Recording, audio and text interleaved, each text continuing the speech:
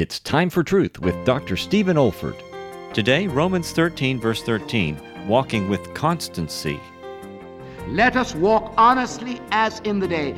Once again, you see expectancy and morality lead to activity.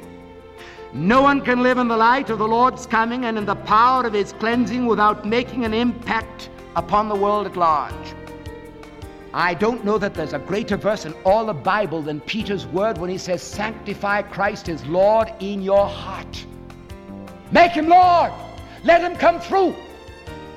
And live in such a way that people are going to ask for a reason for the hope that is within you. And you give it with meekness and fear.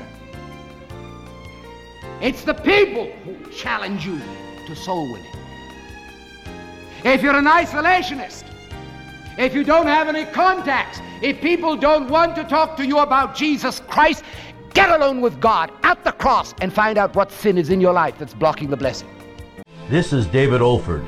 You have been listening to a message from God's Word delivered by my late father, Dr. Stephen F. Olford, who went to be with the Lord in the year 2004. If you wish to learn about our online resources or learning events at the Institute for Biblical Preaching, our web address is olford.org. That's olford.org. You also may want to benefit from our online video training on expository preaching, which can also be found on our website.